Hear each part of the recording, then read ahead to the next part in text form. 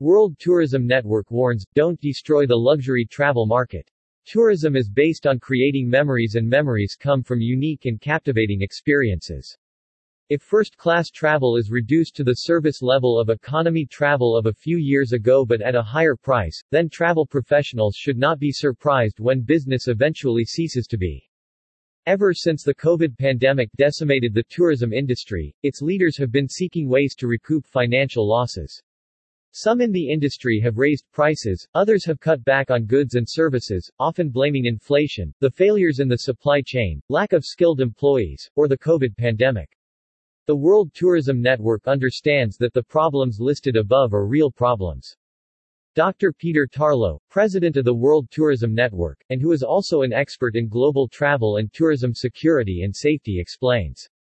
These problems, however, belong to the industry, and it is not helpful for an industry seeking to work its way back from the brink of disaster to employ often less than real excuses in its charging for luxury travel but often delivering far less than what one might expect.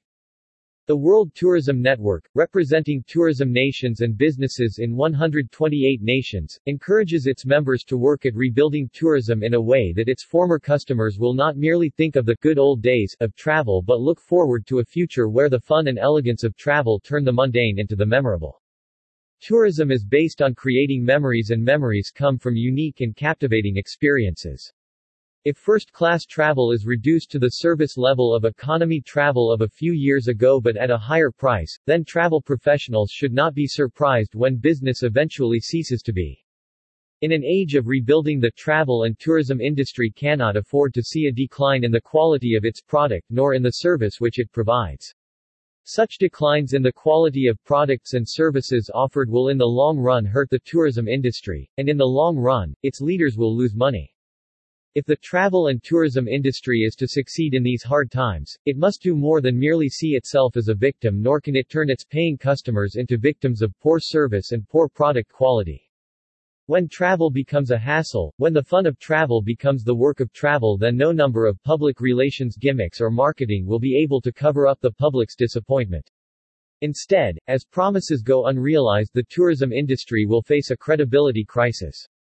The traveling public is neither naive nor uninformed, and as the quality of service and products decline or are cut back, travelers will find new locations that are willing to provide a high quality of services and products at a lower cost. For this reason, the World Tourism Network urges the industry to places of lodging need to offer service that is commensurate with the price changed. A luxury hotel cannot announce that it will clean a room once in 3 days. If charging a luxury price, then offer luxury service. If not, reduce the price.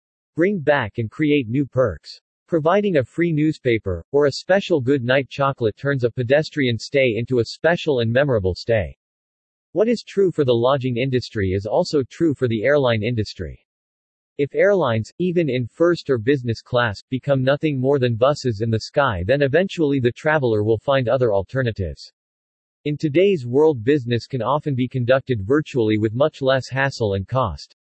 Airlines need to eliminate their à la carte fee structure. They need to show the public that they care not only when seeking a government bailout but also during the good times.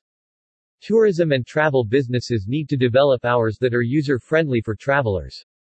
The check-in to a hotel at 4 p.m. and check-out at 11 o'clock is silly when hotels are not fully occupied. Such policies are in the end more costly than expensive advertising that makes promises which in the end tend to be misleading. Upend the quality of products served and make these products reflect the price charge. If a hotel or restaurant charges a premium fee, then the quality of the food served should reflect that fee. Too many hotel restaurants cut corners but are charging premium prices. The bottom line is that as the public becomes ever more aware of the chasm between cost and quality, sales and reputations might well begin to decline. Do not promise what you cannot deliver. In the latter part of the last century, the travel and tourism industry fought to regain its credibility. Then 9/11 made the public sympathetic to the industry's needs. By the end of the first decade of the 21st century, the travel and tourism industry has squandered that sympathy.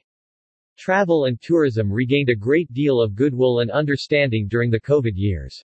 Now is the time to turn that goodwill into actions and demonstrate to the public how much the travel and tourism industry appreciates its clients and customers by creating new and innovative products at prices that reflect reality.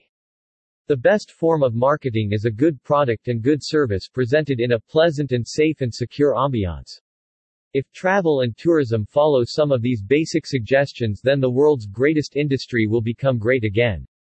More information on the World Tourism Network and membership, go to www.wtn.travel.